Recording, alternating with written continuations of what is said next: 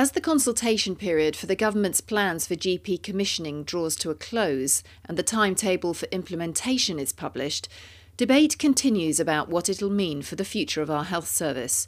At a conference at the King's Fund on the 7th of September, the discussion focused on the key factors required for putting the plans into practice.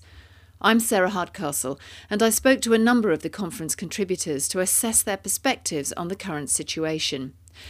Jo Bayley, a GP and member of the PBC Executive Committee for the Gloucester cluster, gave me her response to what she'd heard.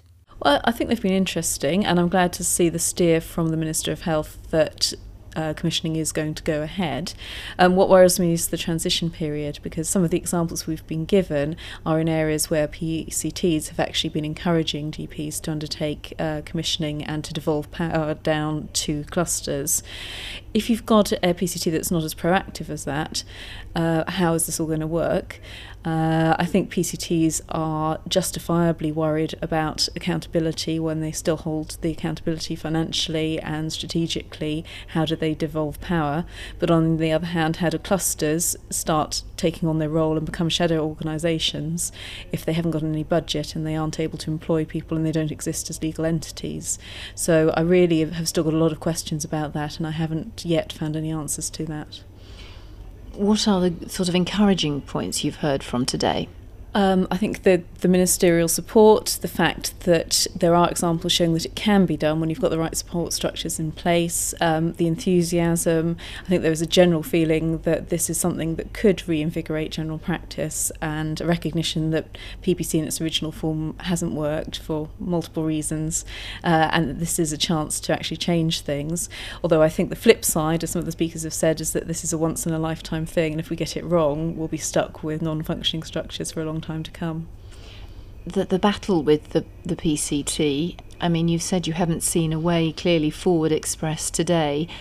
That's got to happen, yes. And it's got to happen in your area. How do you think that's going to be remedied? I think we're going to need guidance from central government, because, as I say, I don't see it as a conspiracy by the PCT against commissioning.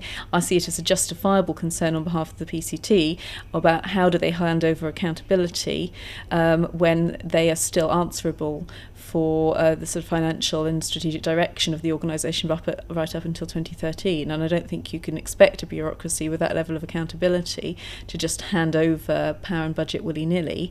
But on the other hand, that process has to begin now or in the next 12 months. So we're going to need guidance from the Department of Health as to how PCTs do that and remain safe as organisations from their point of view, but giving commissioners the chance to go ahead.